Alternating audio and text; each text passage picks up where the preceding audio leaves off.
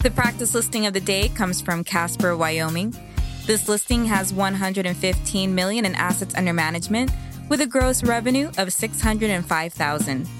The overall business mix is 88% fee-based and 12% commission-based.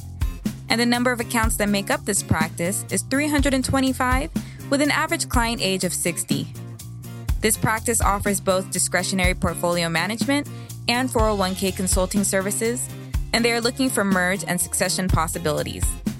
Further information regarding the business breakdown: this practice is 80% managed money, 7% mutual funds, 1% annuities, and 12% in others.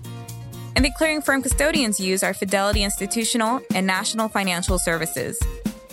Mutual funds are through Calamos Mutual Funds, American Funds, and Putnam Investments.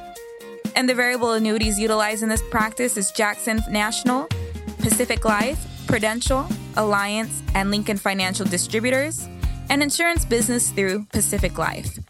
Technology solutions are Morningstar, Orion, Riskalyze, and Redtail. Again, this listing has $115 million in assets under management with a gross revenue of $605,000 coming from Casper, Wyoming.